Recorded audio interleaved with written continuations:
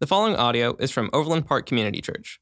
More information about OPCC can be found online at overlandpark.cc. Welcome to OPCC. Welcome to those of you joining online. It's good to have you here today and those of you who are online, wherever you may be. We hope you're enjoying yourself. And we miss some of you. We know that are out of town, but hopefully you're watching online. We'll check with you to see if you did or not. Amen. I've been working on a project at the house for quite some time. I decided to rip all the carpet out of my stairs and go with hardwood floors and white risers. And that's a big job, man. That's a big job. And anyway, I may seem a little loopy right now, right? Singing, man, I had to stop every once in a while and catch my breath. I put a coat of polyurethane on right before church, and I'm just kind of like, whew. So who knows, man? If anything strange comes out of my mouth, I need a little grace. Anyway, that has been a challenging project. One of the most difficult things about a project like that sometimes is just getting started. And then when you get started, you have to stop. There's always times you have to stop. You have to stop at the end of the day. Then you have other things you have to do. Obviously, if you're not a contractor and you don't do that for a living, you got another life that you're living and you're trying to do a contractor's job. And so there's interruptions here and there. And we've had graduation parties and all kinds of things going on. Joel graduates tonight and several of our other seniors graduate. That's a miracle. My oldest is graduating. I've wondered from time to time, but he made it.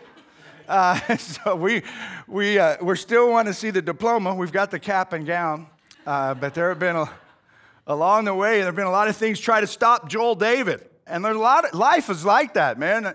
Things get thrown at us to try to stop us.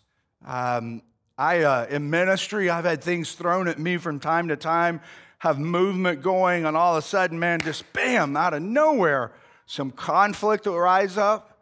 And I remember the first time I led a church, you know, I was 29 years old, turned 30 fairly quick after that, and that first year, man, the church just started moving and growing, and we started, somewhere there in the year or so within that, we started talking about raising money, and we, you know, you have these business meetings, this very congregationally led church, and I had all my stuff, you know, ready for the presentation, and I got up and made the presentation, and I'm like, man, I was really excited, and immediately a guy stands up and says, "I'm against it." I'm like, what? And it just caught me out of nowhere, and I was like, man, that was something trying to come against what the Lord was doing. We had to press through that. Obviously, that voice was small within the body, and we moved forward. And there's just things like that have happened. I had a very, what I would call a violent spiritual attack on my ministry several years ago, and I really believe it was designed to take me out of ministry. And it was a challenging time for Abby and I to walk through that experience. And we walked through it, man, and pushed through. And the Lord, He used it, and, you know, we just kept moving forward. And there are things in life like that all the time happening to us, okay? Is that we're trying to move forward in the kingdom, and sometimes it might feel like when you become a Christian, you hear the gospel, and the gospel is good news, that God wants to forgive you of your sins. He made a way to do that, and you're like, say yes to Jesus, and then all of a sudden, man, you feel this weight lifted off of your shoulders, and you're like, man, this is awesome.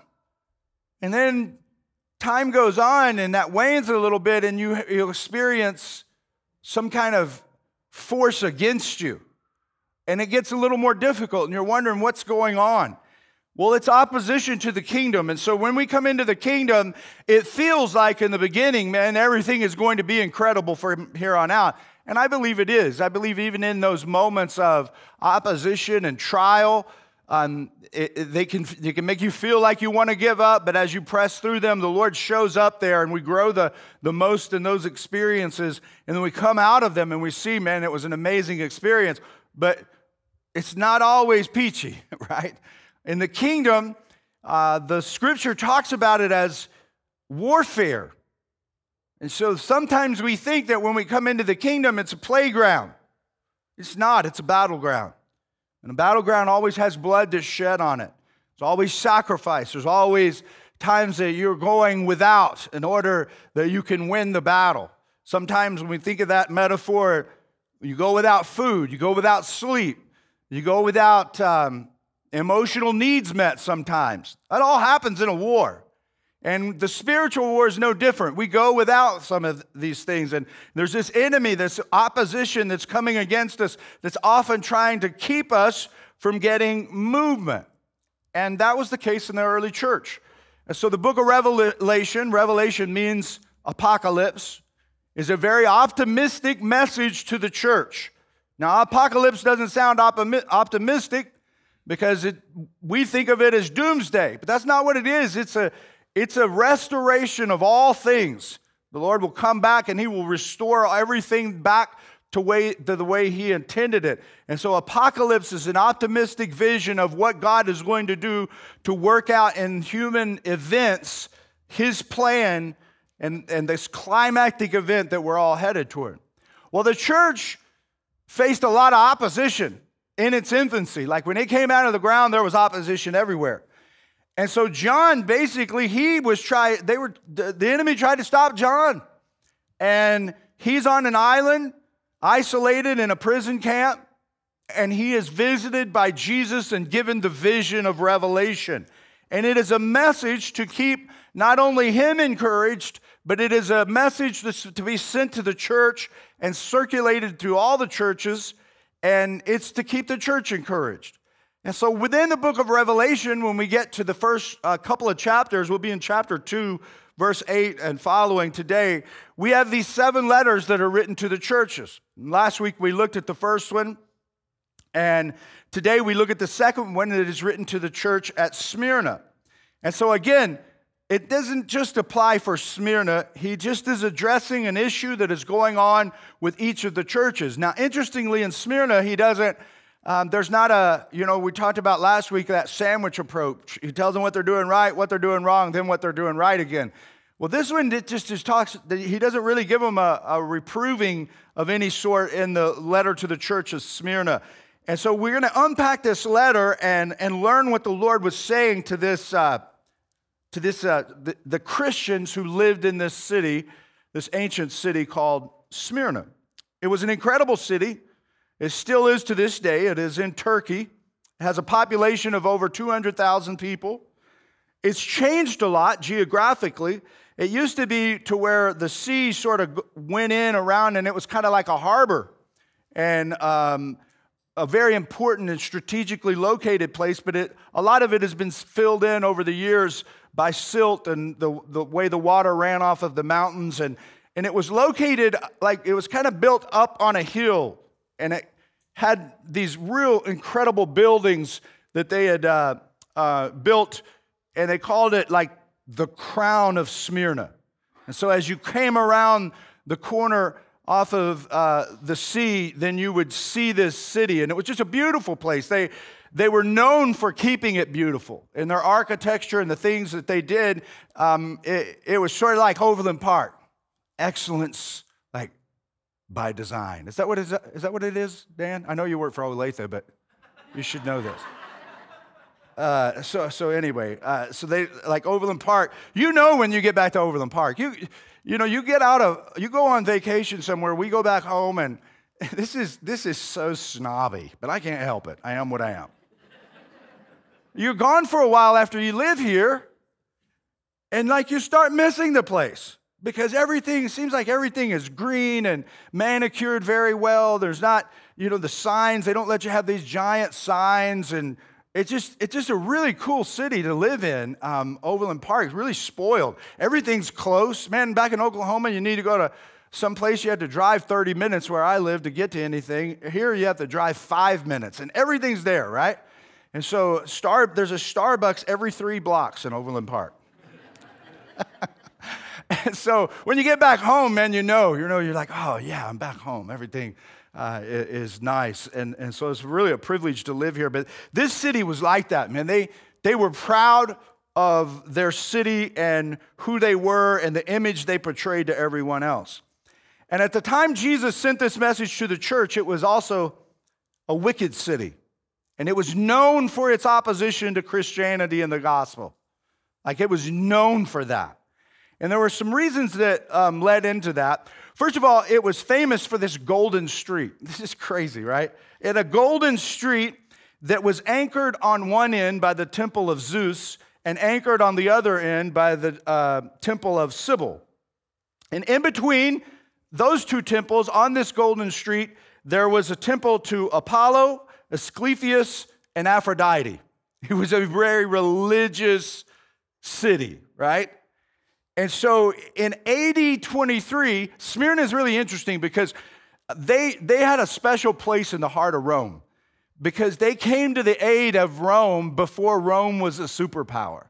So as Rome was on the way up, Smyrna was a city that recognized something, and they partnered with them and gave them assistance. And so they always had a special place in the heart of Rome.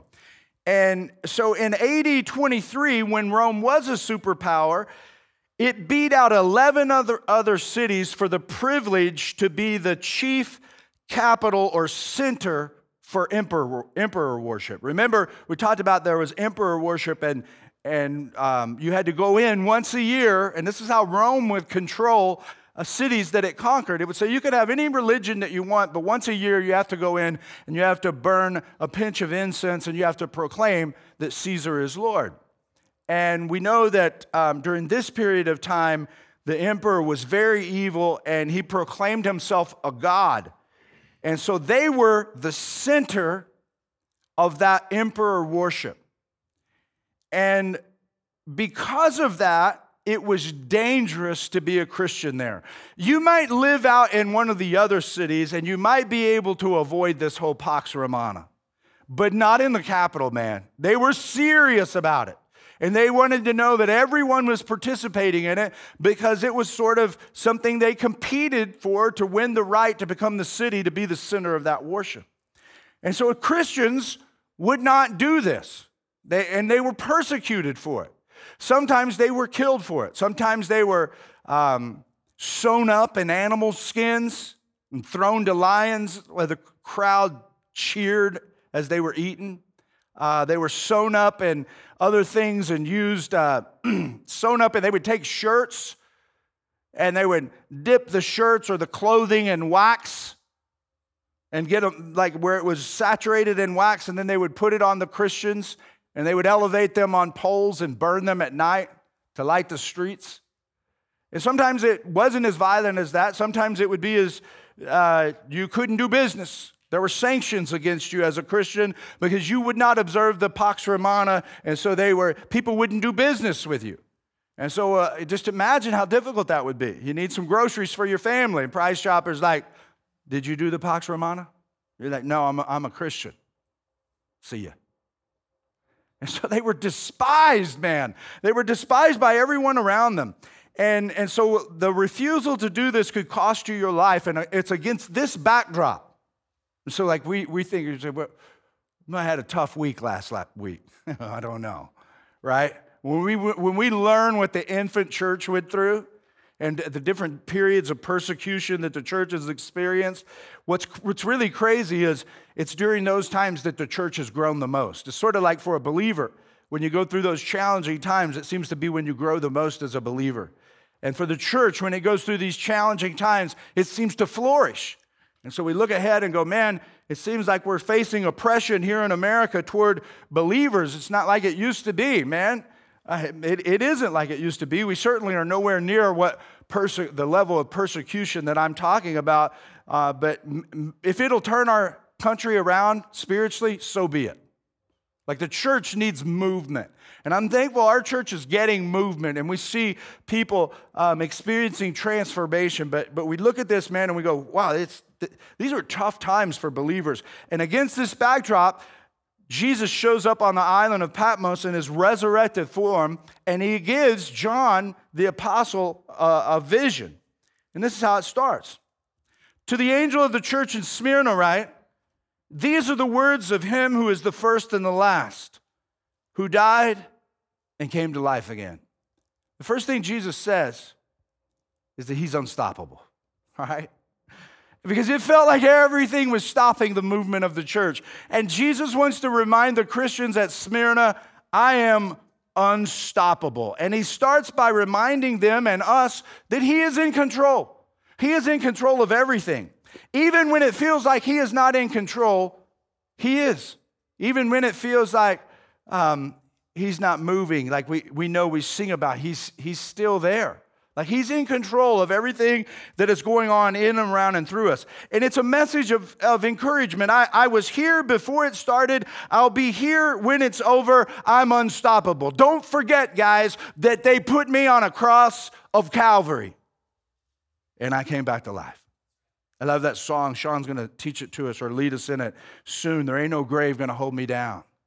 When I hear that trumpet sound, I'm going to rise up out of the ground. There ain't no grave going to hold me down. I kind of want to sing it for y'all, but I'm not going to. I said, man, that song right there, when you sing that one, boy, that's a shouting song. You know what I mean? That one will get you fired up. And so, like, man, Jesus is saying to them, there's no grave going to hold me down. And if you're mine, there's no grave going to hold you down. You're unstoppable in this, is what he's saying to the church.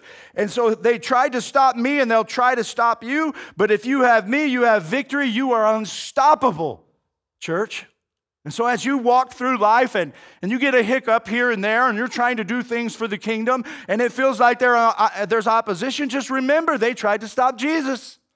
Every time you drive by a church and you see a church, a Christian church, remember, they tried to stop that church. They tried to stop the spread of Christianity early on in its infancy, and it just kept growing and growing and growing, and it continues to grow and grow and grow.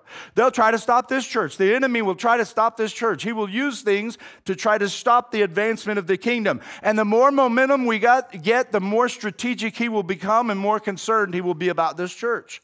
But as we continue to stay focused on Jesus teaching his word, we will recognize that we are more than conquerors, because greater is he that is in us than he that is in the world. We are unstoppable. And I'm encouraged by that. And that's what John was receiving from Christ and was just to say to Smyrna. And so as you walk through next week, man, and you get a little bad news, something happens here or something happens there, and you're shook up by it a little bit, just stop for a moment and think that, hey, man, who do I belong to? Like, who is my Father? That's why we talk so much about the Lord being our Father. He's our Father, which art in heaven, hallowed be his name. His kingdom come, his will be done on earth as it is in heaven. There's nothing can stop me. He owns me.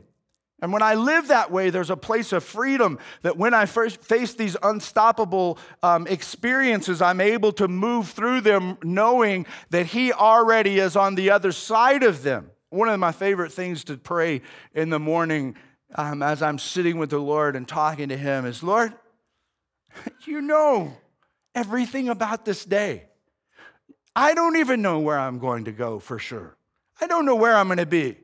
I don't know who I'm going to interact with. I don't know who I'm supposed to interact with. But you know, and so, Lord, my prayer is that I would have eyes to see and walk in the places that you would have me to go. And that you would help me, Lord, along the way to hear your voice so that I know that I am walking in relationship with the people that I'm to walk in relationship with today. That I'm to smile at the people that I'm to smile at today.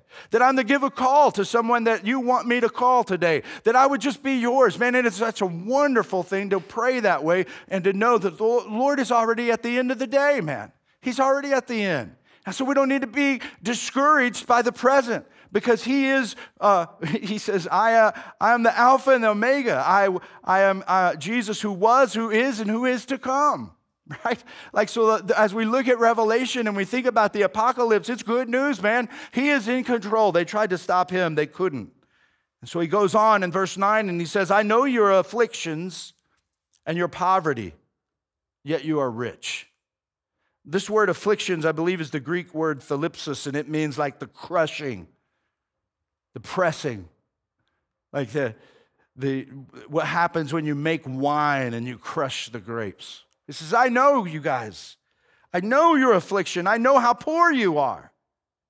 I know that, but you're rich. And it begs the question, if this was a wealthy city, why were they so poor? And as I alluded to, they couldn't do business.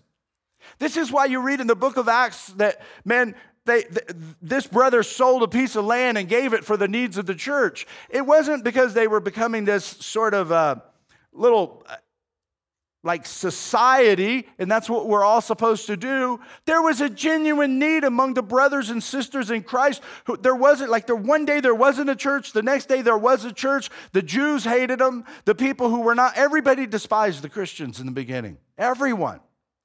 And so they had to take care of each other. And that's why they were poor, is because the economy wasn't supporting them because it was anti-Christian. Now, interestingly, just as we think about Unstoppable, it's not too long from the writing of this that Rome becomes a Christian nation. Isn't that amazing? To think about, in the beginning, Rome was doing everything that it could to stop Christianity, and then it flips and does a 180.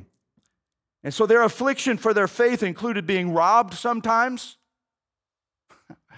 Like they would rob Christians. And if the Christian wanted to go to the authorities to get help, the authorities wouldn't help them. You want to talk about an unjust society. We talk about all of the injustices of our day within the world that we live in. Man, this was unjust.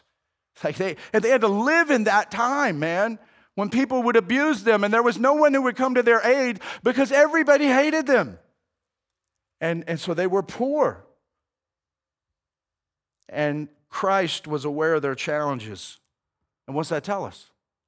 He's aware of ours too. He knows everything that we're facing. He knows when we face financial hardship. He knows when we face hardship and struggle with our health. He knows when relationally we're struggling with the people we're doing life with. He knows about all of those things. He says, man, I know your afflictions. I know when you are afflicted, especially I know when you are afflicted because you are trying to follow me. I know when you make a right decision because you believe in me and based on your business practices at work or the company that you own, I know that you're making those decisions because you believe in me and there's another company that's not making the same decisions and they're going to get the work that you're not receiving. Jesus says, I know that. I know that about you. And so we have to understand these are real things that happen to us from time to time. Sometimes we will suffer for doing what is right.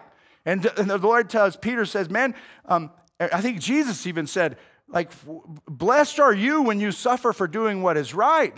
What's the big deal for suffering when you do what is wrong? But when you suffer for when you're doing what is right, man, that is a big deal in the kingdom. And so we look at this and we say, man, nobody would love these people. Everybody was against them. Even their home, they were Jewish people, and because they believed that Jesus was the Jewish Messiah, all of the Jewish people that didn't believe Jesus was the Jewish Messiah turned their backs on them. This is why Jesus says, if you don't love me more than you do your mother, your father, your sister, and brother, you cannot be my disciple. Why did Jesus say that? Because they would be put out of fellowship. And their parents would say, if you're going to follow that Jesus dude, you can't be in our family anymore. And Jesus said, you got to make a decision. Are you going to follow me or are you going to stay with your family? Now, the hope is that we never have to make that decision. And thankfully, we don't in the society we live in for the most part. But that's the world they lived in. Everybody hated them. Even their own people hated them because they believed in Jesus and they suffered this persecution. But get this, even in the midst of suffering all that persecution, they loved their enemies. And so the people that would, the police officer in that day that they would go to and say that I got robbed, who wouldn't help them, instead of saying, you sorry, they loved the guy. Because why? Because Jesus said, blessed are you when you love your enemies and pray for those who persecute you. And so they were known by the love that they had for one another. And that's what changed the early, the world in this early church is, men, they looked at the Christians and they were known for the love that they had for one another. So the only ones that would love with them was each other, and then they loved the people that hated them. Now, what would the world be like? What would your life be like if you started loving the people that hated you? It would be drastically different if you are in a situation right now where you retaliate instead of love. And so, man, we look at that and we go, so Jesus says this to them. Remember your wealth. Well, what is their wealth? It was that very thing right there. It was spiritual wealth. It wasn't that they didn't have any material wealth, they had spiritual wealth, and he's reminding them of that. Regardless of what life takes from you, it can never take me. You have me, and that's what binds you together. That's what makes you the family of God. That's what makes you brothers and sisters in Christ. That's what gives you spiritual family, that you take care of one another. That's what makes you the kind of person who loves your enemies. Like oftentimes, we read the passage, Jesus is teaching the Sermon on the Mount. Hey, you guys been watching The Chosen? Raise your hand if you know about The Chosen. Okay, that's pretty good. The rest of you, you need to download. This is a good series, all right? Very well done. They got an app, you can watch it, binge watch it, get caught up. But I think tonight, a new episode comes out, and Jesus tells John the Baptist, I saw a preview, he says, I've been working on a sermon. And it's the Sermon on the Mount. And Jesus says in that sermon, he says, when your enemy slaps you in the face, turn the other cheek and let him slap that one also. And we're like, what? Okay, so is Jesus literally saying that every time somebody slaps us in the face, we got to turn our face like that? No, that's not the point he's making, because he also says that if your right hand causes you to sin, cut it off, all right? And I can tell all of you guys got your right hands for the most part, right? So we didn't follow that 100%. He's saying, man, what's going to happen is I'm going to change you into the type of people that if your enemy slaps you in the face, you want to turn the other cheek to and let him slap that too, instead of immediately wanting to attack him. And that's what they were known for. He says, remember that wealth you have. Remember that I have transformed you into a new creature. You're not the same as you used to be. The old man is dead. The new man has come. The Spirit of God dwells in you, and you walk in the power and authority of me. And I have shifted you. He says, remember that. And sometimes I have to be reminded of that, man. Sometimes I have to be reminded when, I can't do for my kids all that I want to do for them. I can't give them everything that I'd like to give them. Even if I could, I wouldn't give you everything, Faith. Like I wouldn't do that. But, it's just a struggle sometimes. I can't do as much for them as I'd like to do. And I have to be reminded, remember your wealth, Jimmy. It's not about this side of eternity. It's about the other side of eternity. And think of how valuable what you possess is that is incomparable to riches on this, like the economy can give you. Like there's no amount of physical wealth that is as valuable as what the truth that has happened on the inside of me is. And so like that, man, when we go through difficult times, we go through challenging things, the Lord says to us, remember that. Remember that. Remember the wealth that you have within because of what I've done in you. And then he goes on, I know the slander of those who say they are Jews and are not, but are of a synagogue of Satan. Man, this is strong. The synagogue of Satan were Jews who were serving Satan's purposes instead of God's. I think there have been many throughout history who have tried to use this as a means for or justification for anti-Semitism, but it's not saying that Jewish people are of the synagogue of Satan. It's saying that the synagogue of Satan were Jews who are serving Satan's purpose. And so the people, they started to serve the purposes of the enemy. And the Lord identifies that as the synagogue of Satan. These are his chosen people that were in religious authority that were leading the people astray that he's identifying here. And in saying this, Jesus is teaching us that my heart is an instrument. And my heart is an instrument. We are not immune from this statement right here. You're not immune from being a member of the synagogue of Satan. These are strong words that come to us flying at us. And he says, man, they're functioning according to the wrong synagogue. The heart of man is an instrument to be played, and it can be played by 3 different musicians. The first one is you. You could play your own heart. You can make your own desires, and you can try to fulfill your own desires. You could choose to do what you want to do and ignore God completely. The second one is the devil himself, like the satanic enemy that we face and the demonic legions that are in control of this world. You say, you really believe in demons, Jimmy? Absolutely, I do. As much as I believe in Jesus. Why do you believe in that? Because the Scripture teaches me, and I can look at the world and see how lost and broken people are. You want to, like you look at things you can't understand and wonder why a guy would murder other people and put them in a pail and eat some of them? and think that there's not a demonic evil spirit functioning in our realm. Look at how the hold of drug addiction on our society. Look no further than abortion itself. And think that there's not a spiritual force at work. To look at how entertainment thinks that in order to entertain people, you have to put filth on the screen. Why do they think that? Like, I'm entertained by many things that don't have filth. And the greatest movies ever is Dances with Wolves, amen? Right? And so like we look at this and we go, man, like there's a world, like the world system. The scripture says that the world itself right now, that the prince of the power of the air, he's in control of the world.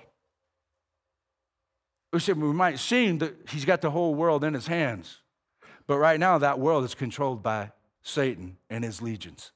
It's a world system. It is the cosmos. You say, wait a minute, how can you say that? Because Jesus is coming to claim the world for himself. He came the first time to save the world. When he comes the second time, he's going to claim the world that he created. That's what this whole thing is about. It's a cosmic battle of the forces of good and evil, of which we have been created a little bit lower than the angels, placed in this place that was formless and void, where the devil was already cast to, so that God could show the devil and all of his legions what he could do through a lesser being than himself, if that being would submit himself to his will. And so as we submit to the will of God, we bring glory to God and we take it away from the enemy, and the enemy is constantly trying to take away the glory of God. That's what this whole thing is about. And so right now we're in this phase of salvation where people are coming into the body of Christ, the church, and all those. That's why it says that God would all men were saved and none would perish. For God so loved the world that he gave his only begotten Son, that whosoever believeth in him should not perish but have eternal life. And so we work and we go out therefore and make disciples of all nations, baptizing them in the name of the Father, the Son, and the Holy Spirit, so that when Jesus returns in the apocalypse, the revelation, and the second coming of Christ, and he returns to the planet to claim it for himself, we are a part of the body and bride of Christ. That's what this whole thing is about, man. And so he's like saying, you got to understand your heart is an instrument. It can be played by you and it can be played by the enemy. And when you get you and the enemy on the same page, you got some bad music, right? It's not the way it's supposed to sound. And then the third thing is it can be played by Jesus himself. And that's whenever you come to a place in your life where you lay your life down and you say, I'm ready for Christ to be my maestro. I'm ready for him to be the one who plays the strings of my heart and leads me throughout this journey of life. So you have to ask yourself, who is playing lead in your life? And this is reality for us all. Like, just because you come to church and just because you believe in Jesus doesn't mean that Jesus is playing lead in your life. You see, how do I know that Jesus is playing lead in my life? You won't be asking that question. That's how you know. If you're wondering right now, you're probably playing lead. And so you've got to die to what? Yourself. It says, if you want to be my disciple, you must die to yourself, take up your cross, die to yourself, and follow me daily. Let me play lead in your life. And as he begins to play lead, then it means that sometimes you have to walk away from certain things in your life. Sometimes you have to step into things that you don't want to do, that you're afraid and nervous about. And so what does he say? He says, verse 10, do not be afraid of what you are about to suffer. I tell you, the devil will put some of you in prison to test you, and you will suffer persecution for 10 days. Be faithful, even to the point of death, and I will give you the crown of life. And so our last takeaway is be faithful. All right? And he says the devil will test you.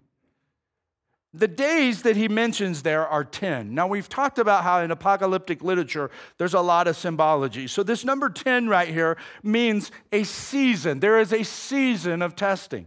And I think we often go through seasons of testing in our journeys.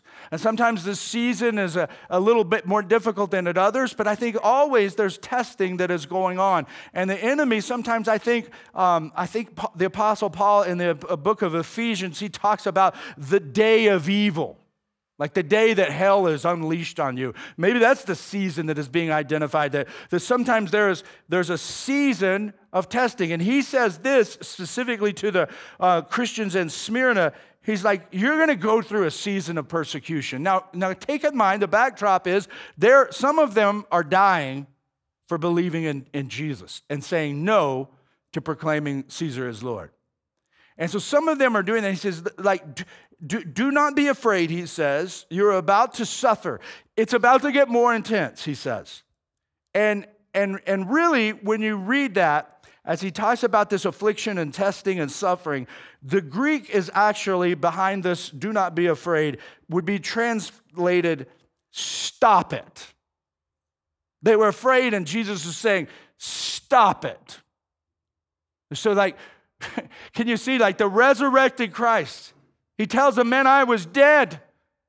Like, did you see me being afraid as I went to the cross? Did you see me being afraid? I trusted the Father, and I was trying to show you how to live.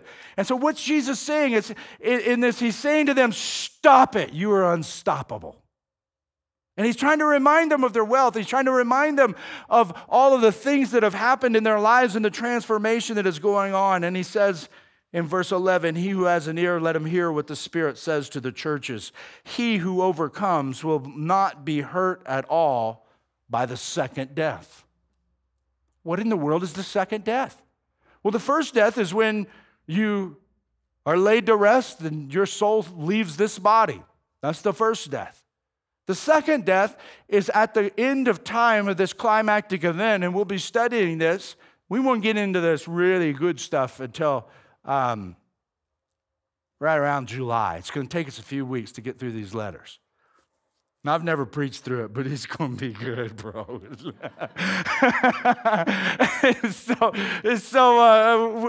Whenever we die, it's the first death.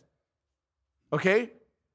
Whenever Jesus returns, all humanity, at the end of the age, all of humanity is resurrected. Those who believe are resurrected to life, and those who do not believe are resurrected to the second death. What is that death? Is it annihilation? No. It's eternal death. It's death over and over and over and over and over. It's separation from God and all of His grace. There's not a human being on the face of the planet that has ever walked the planet who has been separated from God's grace. You say, what do you mean? Well, when the sun shines on you, you experience the grace of God. When you draw a breath of air, you experience the grace of God. There's coming a time on the second death that those who have not believed in Christ and been saved, they are separated from the grace of God. It is eternal separation from God. This is why it's necessary for there to be two births. This is why Jesus told Nicodemus, if you want to see the kingdom of God, you must be born again. You had a first birth, you need a second birth. The only way you can escape the second death is a second birth. And that's why we teach about salvation all the time. And I end every sermon saying, if you don't know Jesus, man, you need to give your life to Jesus. You need to experience a second birth so that the Spirit of God indwells in you and you no longer walk in the normal experience that you did before. You're transformed into a new creation, and now you have the power and authority of the Spirit living inside of you, and you are prepared for the second death. And that's why you can read the Apocalypse, and it's good news, not bad news. If you've never had the second birth, then the apocalypse is bad news. If you've had the second birth, it's good news. And that's why he's saying to them, he's like, we got to remember these things. And even if you die, even if they put one of those wax shirts on you and burn you on the street tonight, brothers and sisters of Smyrna, remember they did me too, and I'm still walking around. If they sew you up in a lamb's skin and throw you out there, do not be afraid. You are unstoppable. I was dead and now I'm alive, and you'll be dead and then you'll be alive. Just like the thief on the cross when I told him today, he is with me in paradise. So will you be. You're unstoppable. That's what he's saying to us as a church. And so the church of Smyrna was unstoppable. A third of the 200,000 people who live there today are Christians. Isn't that amazing? Like, when the church started, they were trying to kill all the Christians, and now we're 2 millennia away, and out of the 200,000 people that reside there, a third of them are Christians. Have ears to hear. Don't be a spiritual weenie. Like, listen to that, man. Receive it and decide to be unstoppable. Let Jesus strum on the strings of your heart. And know that the big idea today is I'm unstoppable. Now, as we land this plane, I'm going to tell you a story. It says, to the angel of the church in Smyrna, write. Now, the word angel is messenger, and it can be interpreted a bishop. And in this context of these 7 letters, most theologians believe this is to that pastor, to that bishop, right? Polycarp was the bishop of Smyrna. He was the 12th martyr of it too. He was known for pastoring that church, and they were trying to arrest him. And he was hiding, and a child stumbled upon him and gave him up. And the guards came and arrested him, and he knew what his fate was going to be. And he requested of the guards that he might spend an hour in prayer. He prayed so fervently that legend has it that the guards that arrested him had remorse and repented that they were responsible for arresting Polycarp. They took him out to burn him at the stake. And normally they would nail the person to the stake on top of the wood in order to keep them there, but they only tied him, and he said he would be fine, that he was immovable. And they asked him one more time, just recant and say that you do not believe in Jesus. And Polycarp says, 86 years have I served Christ, and he has never done me wrong. How can I blaspheme my king who saved me? And so they lit him on fire. And as he burned, history records that the flames formed an arc around him and didn't touch his body. And the executioner was ordered to thrust a spear through his side. And so they thrust the spear through his side, and when they pulled it out, so much blood flowed from his body that it extinguished the flames. The Christians wanted to take his body and bury it. They were denied, and they said, burn him. They lit him on fire, and they burned him at the stake. And later they were able to get what of his body they could and give him a proper interment. But the point is that Polycarp knew he was unstoppable. Do you know that? Do you know that following Jesus, you're unstoppable? They can't take Jesus from you. No one can take Jesus from you. Someone could take your job from you. Someone could take your life from you. Someone could take your possessions from you. Someone can even take your children from you. I can abduct them. But they can't take Jesus from you. You're unstoppable. And so as you go through life, man, and you feel like, man, all these kids I've got, they're driving me crazy. Just take a breath and say, I'm so unstoppable. When you go through a heavy work week and it feels like everything is getting dumped on you and you're like, I don't know if I can get this done, just say, I'm unstoppable. When you go to the doctor and you find out you've got some tests going on and they don't know what's going on with you and you may have cancer, just say, I'm unstoppable. When you have another birthday roll around and you're 87 years old and you start to think, man, I may not make it another year, just say, I'm unstoppable. Because that's what you are, friend. If you've experienced the second birth, the second death has no hold on you. And to be absent from the body is to be present with the Lord. I am unstoppable. Every head bowed, every eye closed. just a time of reflection to sit in this moment and receive this truth. Maybe for some of you here, it would be a time to experience the second birth. And really, that is just a laying down of your life. Nobody can lay your life down on the altar of sacrifice but you. It is yours. And so maybe today for you, it is like, I need to lay my life down and receive Jesus. I've never done that. I grew up in church. I was baptized when I was a kid.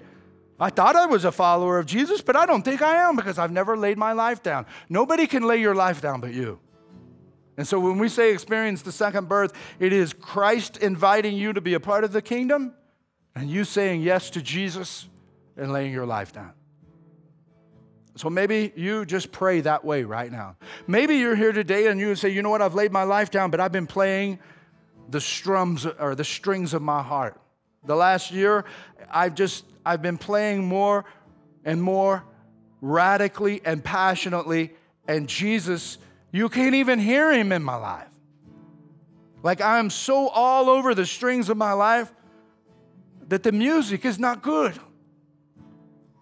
And John, the apostle who gives us this letter, this revelation, he also writes in his epistle, if we confess our sins, then he is faithful and just to forgive us of our sins and cleanse us from all unrighteousness. So maybe for you, today is just a confession of saying, Lord, I'm sorry for playing lead in my life, and I'm ready for you to play lead again. And then there may be some of you here just be like, you know what? I'm going through a tough time, and this is exactly what I needed to hear. And you just need to spend a little time right now talking to the Lord and saying, thank you, Jesus, for speaking to me directly about my situation today. Let us sit in this moment. If you make a decision, like an unstoppable person won't keep their mouth closed about the decision they make. Every week I sort of stand out back to give you an opportunity if you make a decision to let me know. Because I want to know. I want to celebrate with you. And so you could do that with a connection card. You could do it with an email. But make sure you tell somebody about what the Lord has done in your life. Those of you online, I would say the same thing to you. Like listen and obey. And if you make a decision, communicate with someone the decision that you've made. I'm going to pray us out, turn it over to Sean for just a little time of worship to sit in this moment. Heavenly Father, we thank you for this day. We thank you for your word. We thank you for those, Lord, who may be laying their lives down even in this moment. We pray that you would give them courage to share the good news of what has happened. And we pray, Holy Spirit, as a ministry, that we would always hold on to this truth that we are unstoppable and that you would move in our community through us. We don't deserve it, Lord, but we desire it. And we pray these things in Christ's name. Amen. Thank you for listening to audio from Overland Park Community Church in Overland Park, Kansas. For more information, visit us online at overlandpark.cc.